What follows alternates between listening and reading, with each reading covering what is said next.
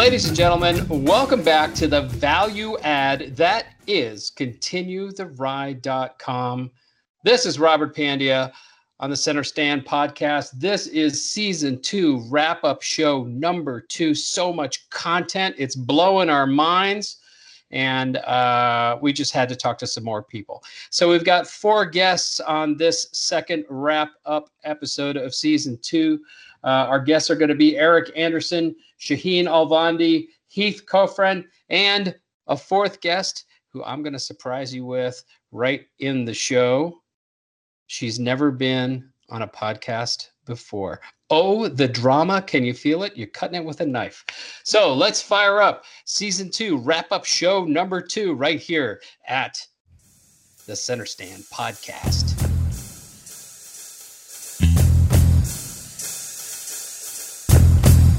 All right, ladies and gentlemen, coming up is a guy I've actually roomed with, and I'm really happy to have him back on so he can tell more horrible stories about being my roommate on the Trans Am Trail. Mr. Eric Anderson from the Vroom Network is joining us for this quick segment. Eric, thanks for being here. Man, isn't that too much information, Pandya? I mean, to have roomed 25 days together, I mean, we could have slept in the dirt, but eating bad pizza after changing tires and sticky hands from changing oil filters on those Dakar bikes for 22 days. I think that was a pretty good test. We've made it through that on the other side, and we are still willing to ride together at the very least. So we didn't kill each other. So I think we made it through. I think it's a good acid test there. So what I want to talk about is the new Harley-Davidson Pan America with you, and that's specifically just that because you've had a considerable history with Harley-Davidson on the apparel side. You've been around that brand a ton, and you truly do understand Harley-Davidson's traditional V-twin product and that audience. And your personal passion, as is mine, is like off-road and adventure type riding. And I understand that you got a chance to ride the Pan America recently, and I really want to talk about that because I think that product was extremely well received once it was actually live, and journalists and influencers and whoever were seeing it and touching it and riding it and that sort of thing. And I want to get your impression on what the Pan America means to the brand, not just as a product, right? The product reviews are out there. We don't need to do that. But in terms of like steering the Harley-Davidson brand in our post-COVID new motorcycle world is a pretty compelling conversation these days. Yeah, I was able to ride the machine, and I have a lot of insights into the V-twin community from a lot of different perspectives, OEM as well as aftermarket, with my experience with the Motorsport Aftermarket Group and MAG. But after riding this thing, I'm an avid adventure rider, and grew up racing motocross on the Southern California circuit. So I'm a dirt guy that also rides street rather than the reverse. Mm-hmm. And you and I both know too that the term adventure means a lot of different things to different people. And adventure riding can be described whether you're hardcore, or softcore. It doesn't really matter. And sure, this thing is an amazing machine. I got a chance to ride it. The motor's incredible. Mm-hmm. The load leveling features on it are incredible. The adjustable ABS and traction control on it are all incredible. And the fact that it's made in America is also incredible too. Mm-hmm. So the experience I had was at the 10th anniversary of the Giant Loop Rally in Eastern Oregon at Crane Hot Springs, and Harley rolled in with their 18-wheeler and their totally tricked out Ford Ranger. They set up street course for us, and then an off-road course in the dirt too for some knobby equipped Pan Americans that were there. And I had a blast. I got to say that the demo squad that Harley has put together are incredible people, great logistics, made it super easy for all these actual hardcore adventure riders who were tenting. There were 300 attendees. It's not as big as some of the others, but in Eastern Oregon, in the middle of nowhere, we had a marvelous Harley Davidson experience there too. So 300 attendees, but 100% their target market, which is fundamentally different from the way Harley Davidson has marketed the Yeah, traditional V-twin stuff in the past, right? So, yeah, Harley, I know from past experience, conversations with people in Sturgis and that sort of thing, they're a steamroller of a brand when it comes to that, and their general attitude. Um, on the traditional product has been we kind of don't need your help. Thanks, but no thanks. We've mhm, got it. We're the market leader. We're the segment leader. It's clear that Jochen Zeiss and the Harley Davidson team has taken a very different tact with this product to drive a 18 wheeler into a 300 person event is completely. I mean, they would never do that for a Sportster. They would right. never do that for a Dyna or anything else, in their traditional lineup. So if you can, and I'm certain you had some conversations around the campfire, but if you can, would you project ahead where you think, if you were the brand manager for the Pan America, where you think they should go with this? They were obviously got a good first step going here, but how do you keep this going without falling into the uh, sort of decision by consensus trap of the past? Well, I see them totally getting out of their box. I mean, certainly this demonstration that Harley put on, they were surrounded by hardcore BMW GS, Gas, KTM, Hmm. Yamaha Tenere riders. There were Honda Africa Twins there. I mean, there were every brand that makes some kind of an adventure or off-road machine was there. And boom, right in the middle of it is a Harley Davidson 18 wheeler. So they were truly out of their box, truly out of their element. And you know what was amazing? Everybody loved it. Yeah.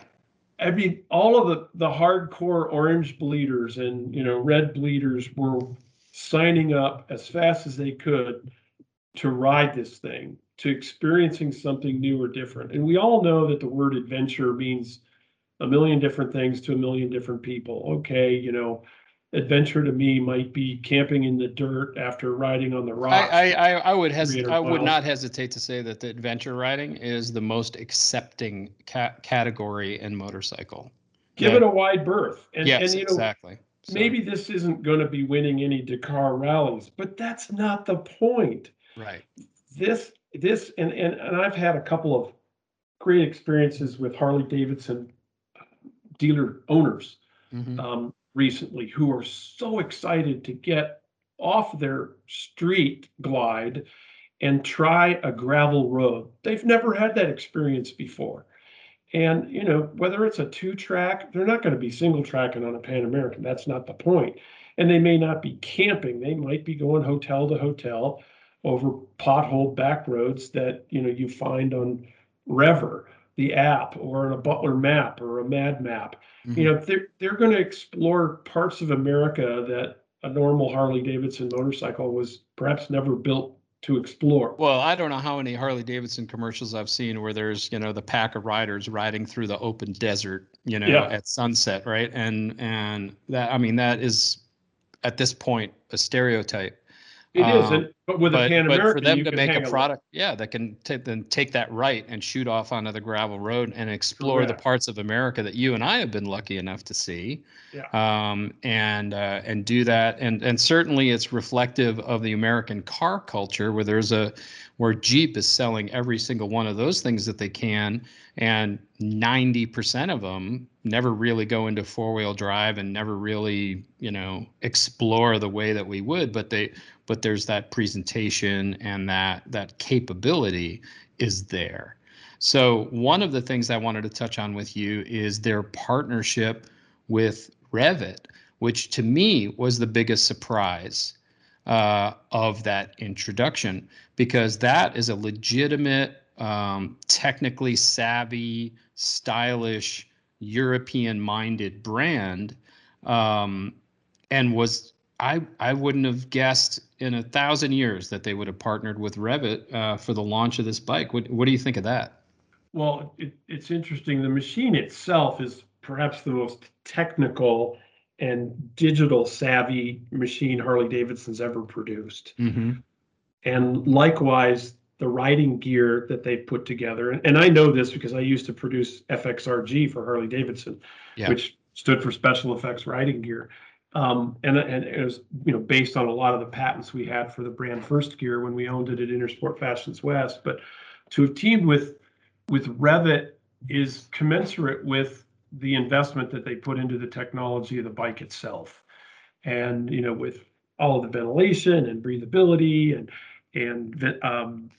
waterproof zippers and the technological fit that Revit brings to the market is as techy as the machine itself. So I don't know that they could have, without experience of building for adventure riding, built it themselves from an in-house perspective. To have teamed up with Revit, in hindsight, makes the most sense now that I see it. But like you, I never would have predicted it.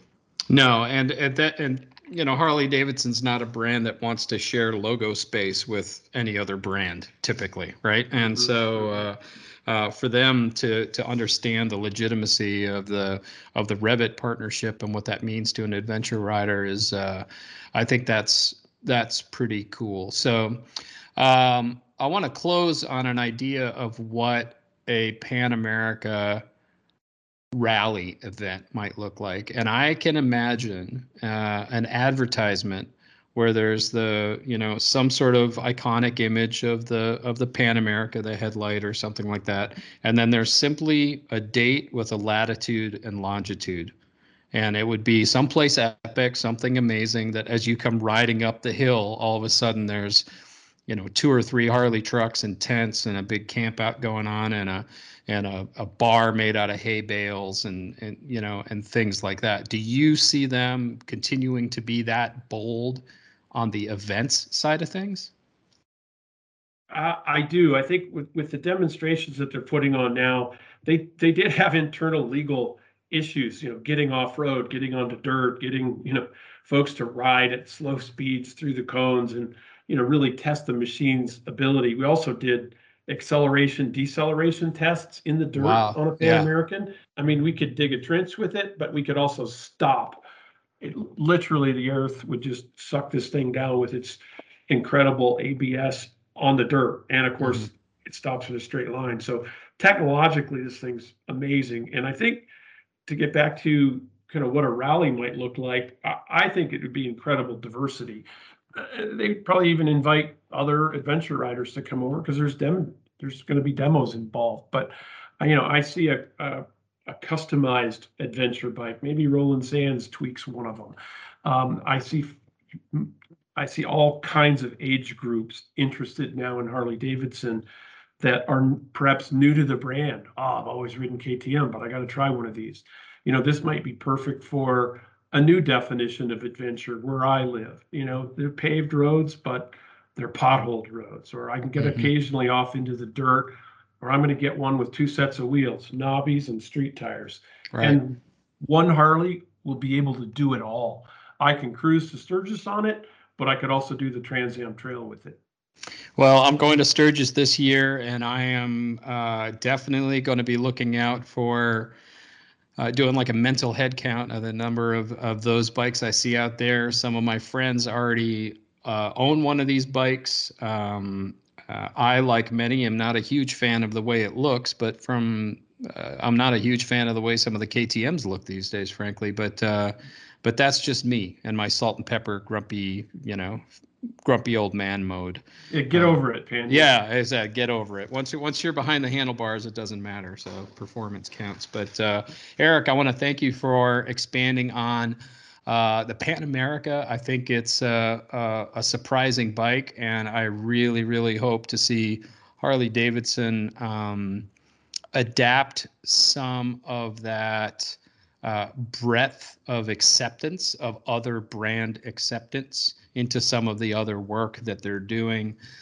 because I think that's they are the tide, and if the rising tide raises all ships, they can have the single biggest influence on the motorcycle market. So Eric, once again, thanks for that time. I hope to see you down a dusty road soon, my friend. Sure, you've got to go ride one of these, and the same for your listeners. Everybody take a chance to go to one of the demos and test out all that variable seat height on it, and that all the traction control and ABS in the dirt. It's amazing.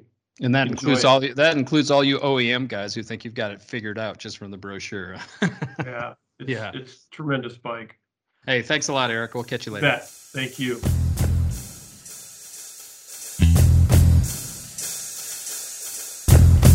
All right, so here's a cat joining us, and if there are should I say? Can I say hipster God? Can I say that? No way. No, I can't say. Oh, I just ruined it all. Oh my God, no. Horrible. No, don't say that.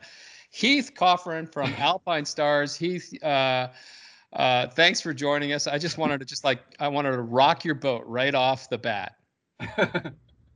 Cool. So anyway, what I wanted to talk about Heath with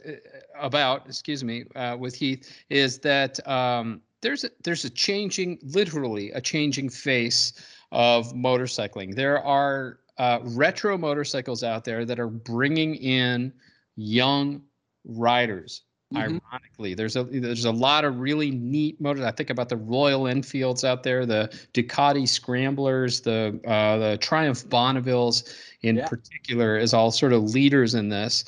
And I can kind of surmise them a little bit in that sort of distinguished gentleman's ride world of motorcycling. And that's something that you have seen, participated in, and support. Talk to us a little bit about that kind of customer and how that's changing motorcycling. Yeah, for sure. I mean, I'll look at it from my perspective, honestly, because my first motorcycle that I still own is a 2004 Bonneville, Triumph Bonneville, 125,000 miles on it, something like that. I've done track days on it. I've done hooligan flat track on it. I've done a light motocross race on it. I've ridden through 17 states on it. I've ridden to Canada, Mexico. It was a bike that I felt was me. Like, I was a big fan of Evel Knievel back in the day. And when I realized that Evel Knievel jumped, Caesars on a Triumph, I was like, oh my God, I got to own one of those. But at the time, Triumph didn't make the Bonneville yet, so the Bonneville, when it came out, I think it was 2001 or 2002, something around there. When I saw it first come out, I'm like, oh my God, like that's my bike. Like that's the bike I want to own, because I wanted something a little different. Like that was just me. And so when Triumph came out with that bike, I was kind of waiting, kind of see how it did. And in 2004, when I felt it was the right time for me, like that was the bike I purchased because it was intriguing. I like that classic look. Still do, but with the modern reliability, of what a bike like that could offer. And that's even transcended into other bikes that I purchased. And even, you mentioned a little bit about racing. Like, it intrigued me to race something that was a little bit different. And that's kind of been my path. Like, ever since I first started racing, and even when I first started racing the Bonneville with flat track, and when it was really, truly hooligan, where we would ride our bikes to the track, tape up the lights, and we would flat track, and then we would ride home. Right. Real hooligan, not the pro hooligan stuff that's happening right now. So let's talk about that. There is a that movement, that style of like sort of the what it is. I think it's the approachability of retro bikes. I think there's something that is just sort of elemental and clean about those motorcycles that continue to attract younger riders in, right? And so could you talk a little bit about like sort of social movement that's also a driver for a young generation and how that's overlapping into motorcycling?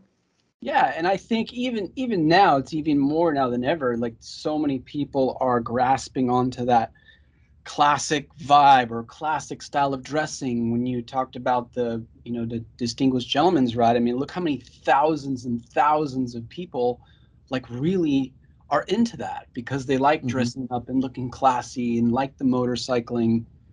And I think there's just an attractiveness to that classic vibe for some reason, regardless of what bike you own or multiple bikes that you own. There's just something about that classic look that's attractive and appealing to a broad sense. Not everybody's a sport bike rider, not everybody's an adventure rider, not everybody's a Harley rider, but something about that classic look is attractive, I feel, to everybody. And I think the social cause is a big part of it. Now I'm using my rusty brain cells here, but I believe DGR just cleared over $30 million in total worldwide donations. It's unbelievable. Here's a small idea that started in Australia that just turned into a global level movement. And it's really incumbent on our industry to understand that as much as we possibly can, because it's going to happen again in another iteration. Riders for Change, for instance, and some of these other opportunities that come up, and that classic styles tends to fit that somehow, and is bringing in these younger riders. So now, as an Alpine Stars manager, certainly some of the apparel has changed to suit that audience, correct? Yeah, but for us, we have this line called the Oscar line for Alpine Stars that really focuses and harnesses on this customer, where we take all of the protection and elements that we've learned from the racing side and applied that to a very classic look, where all of the high-end tech protection is on the inside of the jacket, where on the outside, it looks like your grandfather gave it to you. Yet there was ever an incident where, a rider might crash, like all that protection is there. And even with airbag technology being available in this classic look, I mean, that's the high end for everybody. You get that classic vibe, but you have the highest end of airbag rider protection that's hidden underneath a jacket that looks like it's from the 60s. Well, I want to wrap up this conversation with who I think could be nominated for the Mount Rushmore of cool, because you've done some amazing stuff in your career, and you have traveled the world in the work that you get to do. And one of the things that I like to do on Center Stand is to kind of seed in a little information for maybe somebody who's trying to get into this industry or trying to move up in this industry. So given that a lot of the conversations we've had have talked about the efficiency of a dealer staff and for employees to bring in multiple skill sets into a job. As you look out towards the future of motorcycling, what's that piece of advice you would give to somebody who is looking to kind of step up and get into these what seem like untouchable jobs? But I mean, I've gotten to do some amazing things in my career that 30 years ago I couldn't have begun to imagine that I was capable of doing that stuff. So what is your piece of advice to that young woman or man coming up in power sports? I would say if you have a passion for power sports, motorcycling, whatever it is, go all in with whatever that passion is. For me, it was something that I fell into the role that I'm doing because of my love for motorcycling. I was a rider for Harley Davidson commercials, and that transcended into connections. And number one thing that I would say, the big question is relationships. You know how that is. Yep. You build great relationships and surround yourself with great people. Great things tend to happen when you have a positive attitude. You bring value, and you're incredibly driven to want to help people, bring value to whoever it is that you want to work with, that you're really passionate about. That's fantastic advice. Heath, thanks for joining us. I want to wrap that up by, I'll put my spin on it.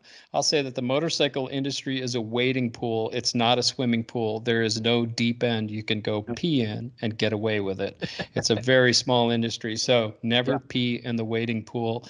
Be cool to everybody. And trust me, this industry will be cool to you. Yep. Heath, thanks for joining us, man. Really do appreciate it. Always a pleasure, Robert. Thank you.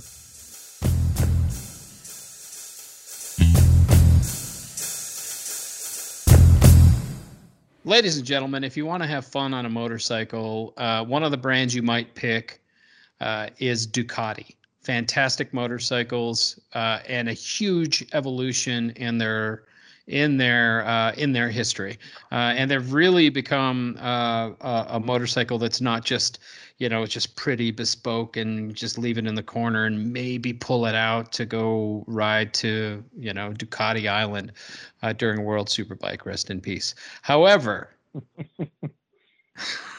a man who has had fun with Ducati motorcycles for a long time, and I've watched him bring fun into his daily practice at work. Shaheen Alvandi, ladies and gentlemen. And the crowd roars. Yes, the crowd roars. My dog's just like staring at me like I'm an idiot. So, all right. Shaheen, buddy, I want to first off congratulate you. You're running Moto Corsa, #1 Ducati dealer in the nation. Is that still the big plaque on the wall? That is still the big plaque, 6 times now on the wall. So we got 6 of those shiny little plaques. I try to polish them as often as possible. 6 of them. So you've been put on notice. These guys know what they're doing when it comes to stodgy sales numbers and making it all happen and moving units and dated inventory and all that like sort of stuff, right? Yeah, the boring bits. Yeah, the boring bits. But you're having fun with it. So, and I think that's something that your predecessor, Arun, he really brought into that store, that sort of attitude. And I think that's something that that you've really taken to heart. And obviously you've got your own style about it. Would you speak a little bit to the extra work it takes to have fun?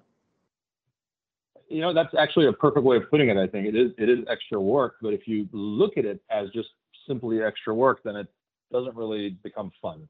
We do, just like every dealership, we're open.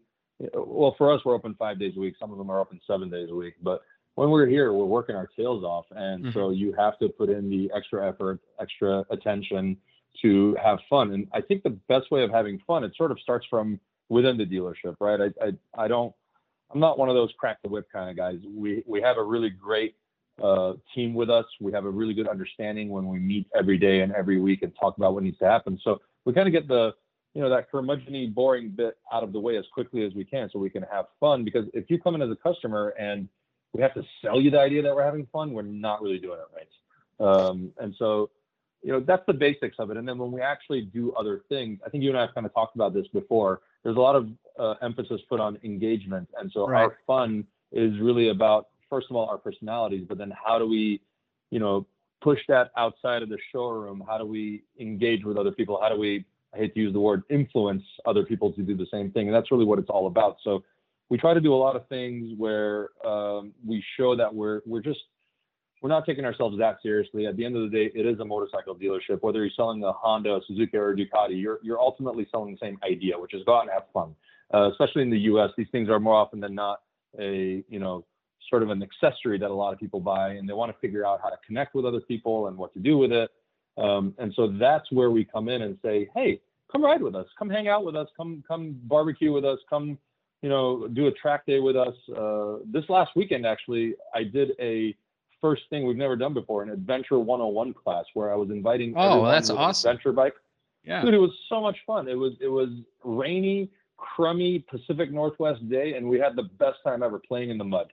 There's misery loves company, right? I mean, if you come back from a weekend and everything's perfect and nothing happens, you actually don't really have any stories, and it's kind of a drag, right? So did you even adventure? I mean, where do you have a story to tell from if you haven't had some mud and you haven't gone down? But the beauty of it was we got to have people there, and they got to see us, out of our element, which is outside of the showroom, and kind of have fun with them. And it was so uplifting to watch, beginners help each other out. And there was Right. just this camaraderie between the men and women on the motorcycles, and, kind of watch them start out nervously in this really rainy, terrible day. And by the end of it, everybody was laughing and high-fiving each other and just doing the things that they didn't think they were going to be able to do at the beginning of the day. And so, the next step is, hey, let's go ride more. Let's go do some BDRs together. Let's go to Mexico together. Let's figure something out, man.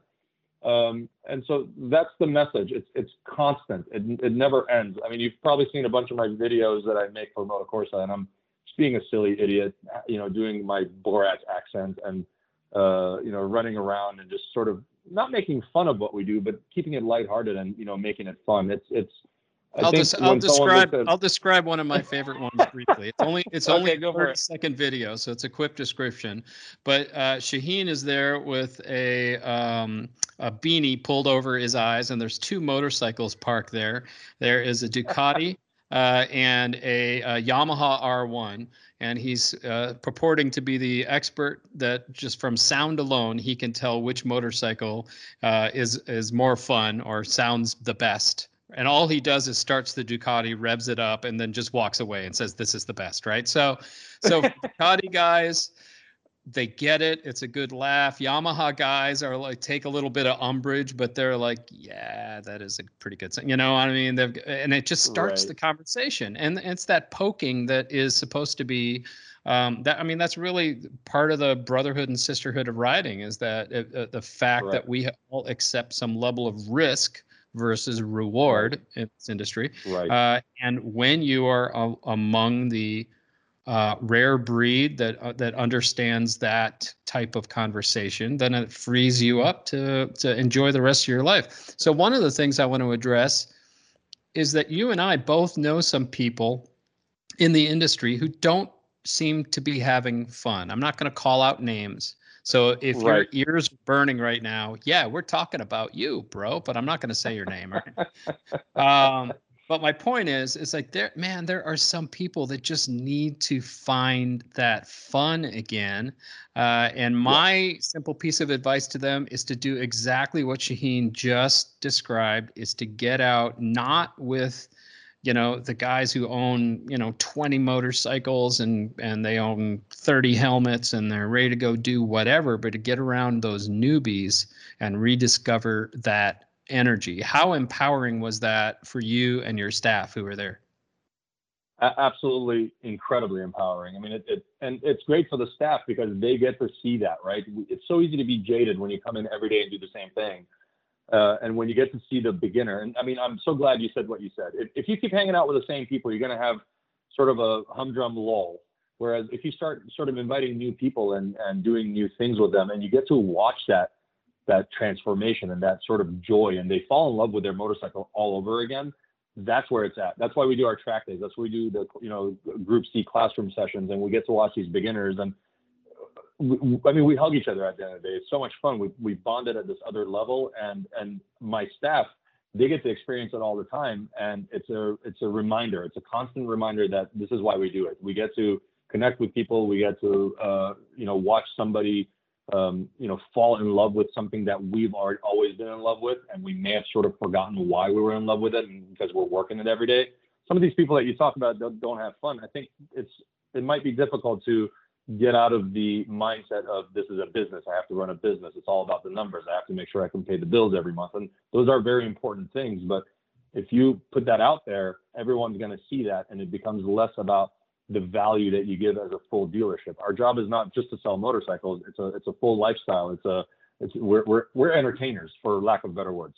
So I know there are some very hard-nosed, business-minded motorcycle dealers out there, and they make money. They do well by that, right. And that kind of thing. Some of our prior guests in our little wrap-up episodes here have talked about how dealerships are getting a lot more efficient in their staff, right? So Mhm. so fewer people maybe doing more things, not necessarily yeah. putting in more hours and just getting beaten down, but it's more and more important for any given employee to have multiple skill sets, right?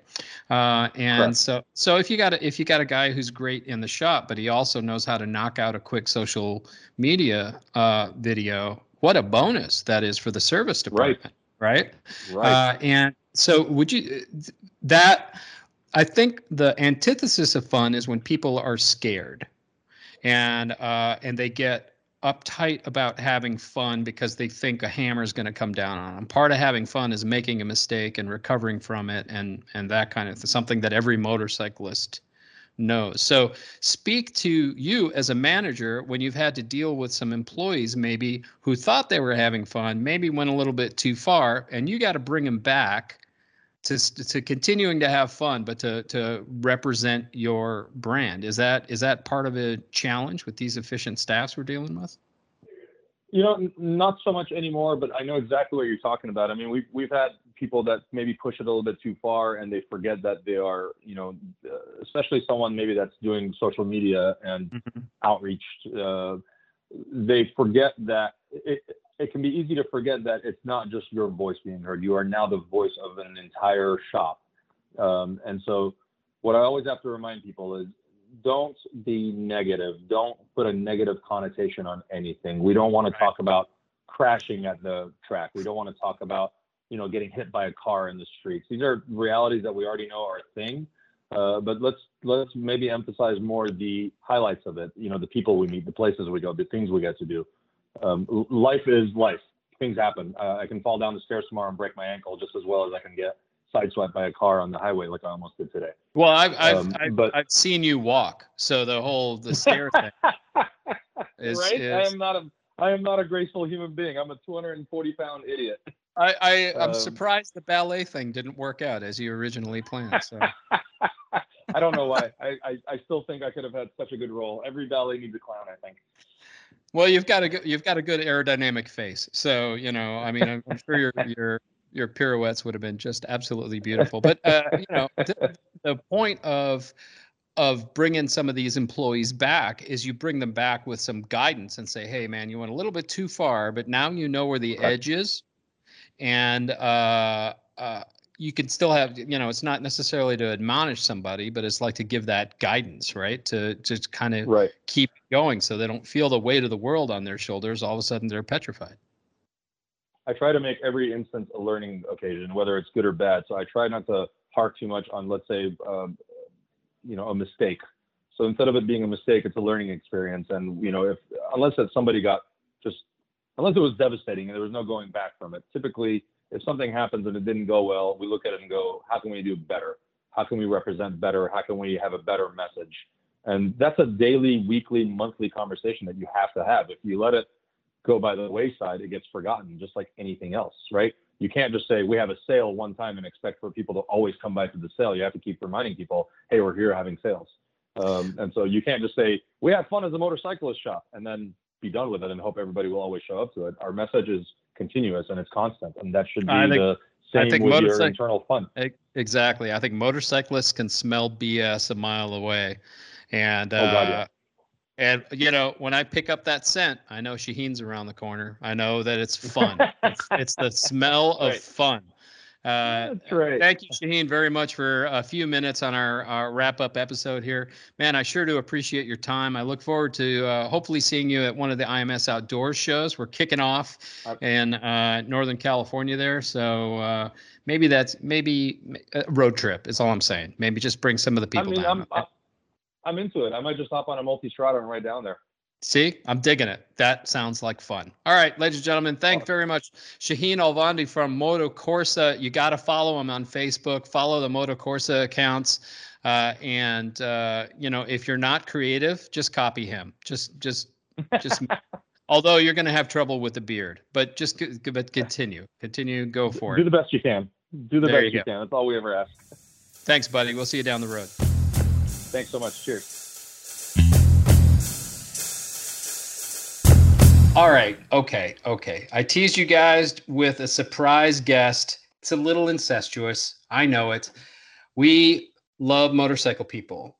And what you guys do not understand within the motorcycle industry is that there's not a ton of people in the motorcycle industry. Now, maybe some of you guys realize that, but I think some of our listeners don't realize how small the motorcycle industry is. And the fact is that there are very few people who have their thumb on the PR side of all things motorcycling.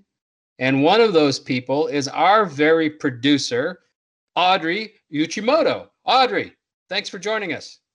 Hello. Hi, Robert. Thank you so much for having me on the show.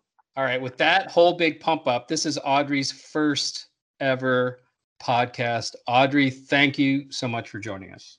Of course, it's so great to be on the show. Yeah, we had to, it was a little bit of torture to get her to say yes to do this, guys. So, but I think it's important because Center Stand is a little bit about behind the scenes of the industry. We wanted to get a little bit behind the scenes of Center Stand itself. And Audrey's job not only is to edit out my stupidity along with Sam Bendall, but is to set us up with great interviews and come up with the themes for the shows and that sort of thing. So Audrey is, when you look at a building, you see a lot of bricks. And people like Audrey are the mortar that's holding it all together, right? So if you want to call me a brick, I totally understand that. but Audrey, thanks for that work. And I'd like to know from you, talk to us a little bit about the role of producing the podcast within the motorcycle industry and kind of your impressions of sort of Center Stand's impact. Okay, well, first of all, thank you for that intro. I feel like that was super nice of you to say, and I'm glad to hear that you feel that PR has such an impact. I will say, as the producer of Center Stand, I have personally had so much fun these past 2 seasons. So, as many listeners probably know, we're the only podcast that focuses on the industry side of the power sports industry. And so I've had so much fun trying to figure out what parts of the industry we want to touch on. And there's just so many different career paths within the power sports industry, which I feel like people outside might not know it, but so many different types of people are working to grow our industry and really care about its future. And that really comes through, I feel, in every single episode, no matter who our guest is. You can tell that not only do they really love riding motorcycles themselves, but they care about keeping the industry growing and it's strong. And so, I mean, personally, that's what I've loved about producing this. And I feel like that is why Center Stand is also important, to just hear that and hear different perspectives, whether you're working in a dealership or you own your own shop or you train people, just that cohesiveness. I think it's amazing that, as big as, I use this analogy a lot, as big as the motorcycle industry feels sometimes, it's really just a wading pool. It's a wading pool. It's small. There's not like a deep end where you can go swim and take a secret pee, and get away with it and come back. It's a wading pool. So you got to be cool all the time. Because everybody kind of knows everybody. If they don't know everybody, they have respect for the fact that you're in the motorcycle industry. So looking back on season 2 primarily, but looking back, Audrey, can you pick out a favorite? I know that's not a fair question, but can you pick out a favorite or a couple of highlights from the season?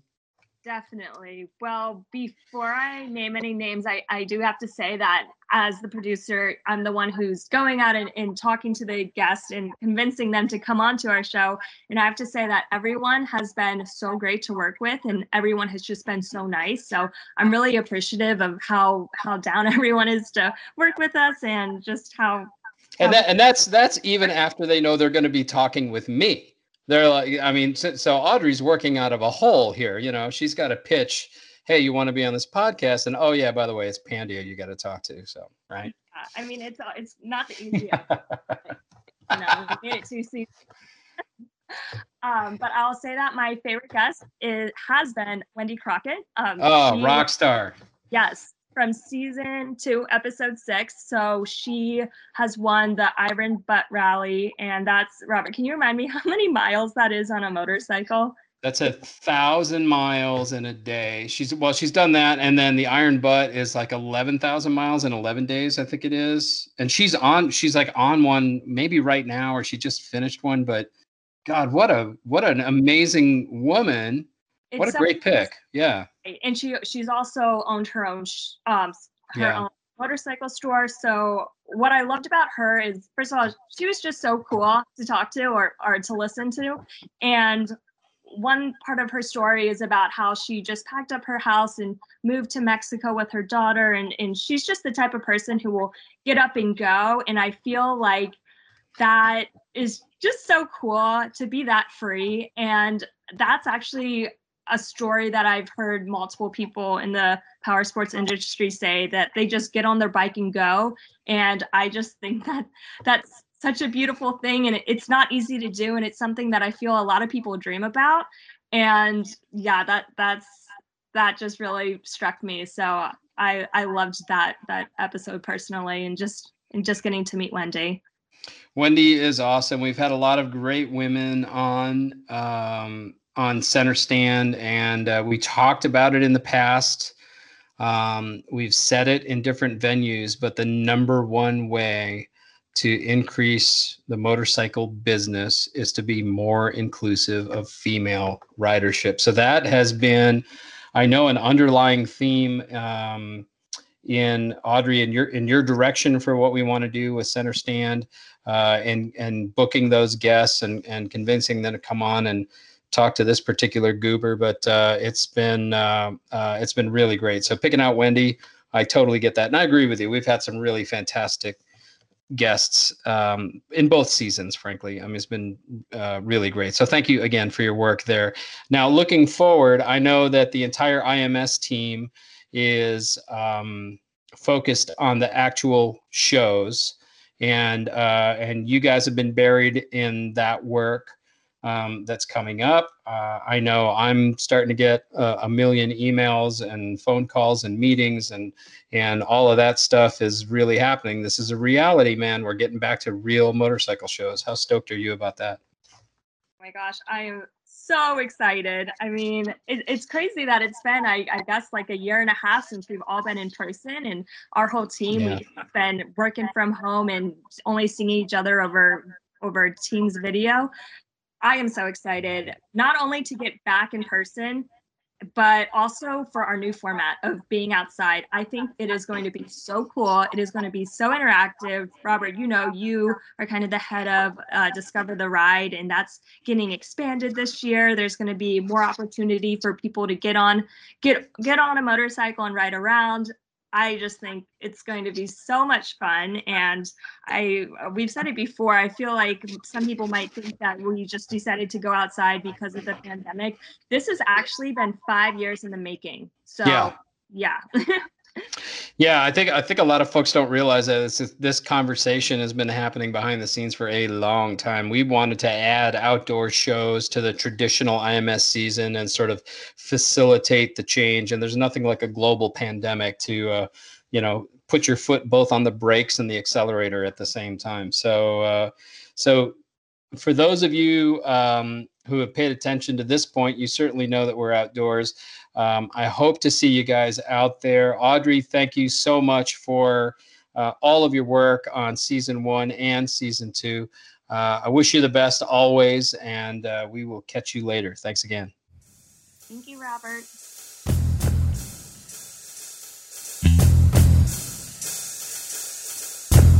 All right, ladies and gentlemen, I promise we're done. Season 2 is done. Put a nail in it. Bang, bang, bang. Thank you very much, Eric Anderson, Shaheen Alvandi, Heath Coffrin, and of course, Audrey Uchimoto, rocking it in her first podcast. It sounds like it's my first podcast, but it's not. We're having fun out here with the Center Stand podcast. We love connecting with the motorcycle industry. I hope we're going to be getting to do a little bit more of that in the future. But right now, what is our focus? You ask. Our focus is IMS Outdoors. That's right. Finally, motorcycle events are coming back, and they're coming back big. An all outdoor motorcycle show season. I expect to see you in the motorcycle industry out there. I'm going to be helping run the Discover the Ride program, so I will be at every one of the shows. Please come by and say hello. Once again, thanks to our hosts at ContinueTheRide.com, the International Motorcycle Shows. Thanks to our producers and all of our fantastic guests from both Season 1 and Season 2. You can listen to all those episodes for free at ContinueTheRide.com. Thanks very much, ladies and gentlemen. This is Robert Pandia signing off for now, and we will see you down the road.